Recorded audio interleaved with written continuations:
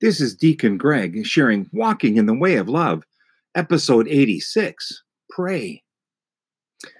Prayer is an important part of our lives. How many times a day do you stop and give thanks for what we have?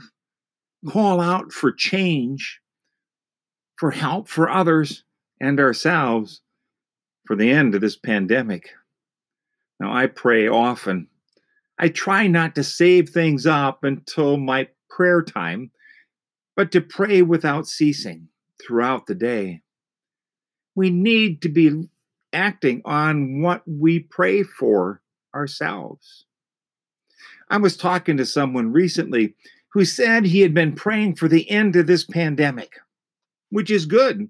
A lot of us are. However, he was not wearing a mask or keeping social distance from others. He was praying for one thing, but behaving in an opposite manner. Our prayers should be consistent with our actions.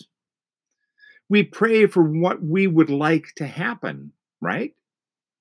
Then it doesn't make sense that my actions would not be the same as what I'm praying for.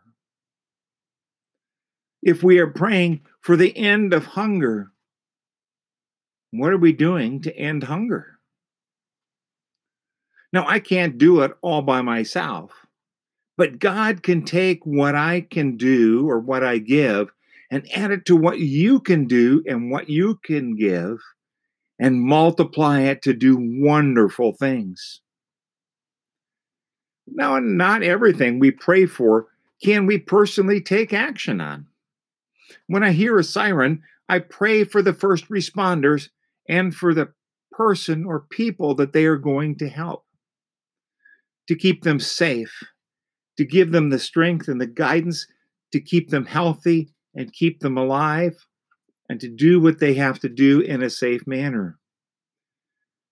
Now, I can't jump in the car and chase them down to see what I can do, but I can support them when I get a chance at a fundraiser, at the city council meeting, or just telling them thank you. Prayers are important as they help us build our relationship with God. Our relationship with God will give us strength and guidance to do His will within the world. So, what have you been praying for? What can you do in support of your prayers? How have they enhanced your relationship with God? Let us pray. Lord, as we go through our day, hear our prayers and our thoughts.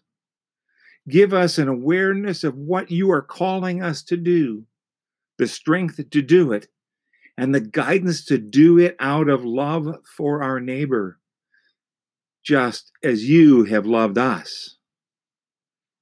Amen.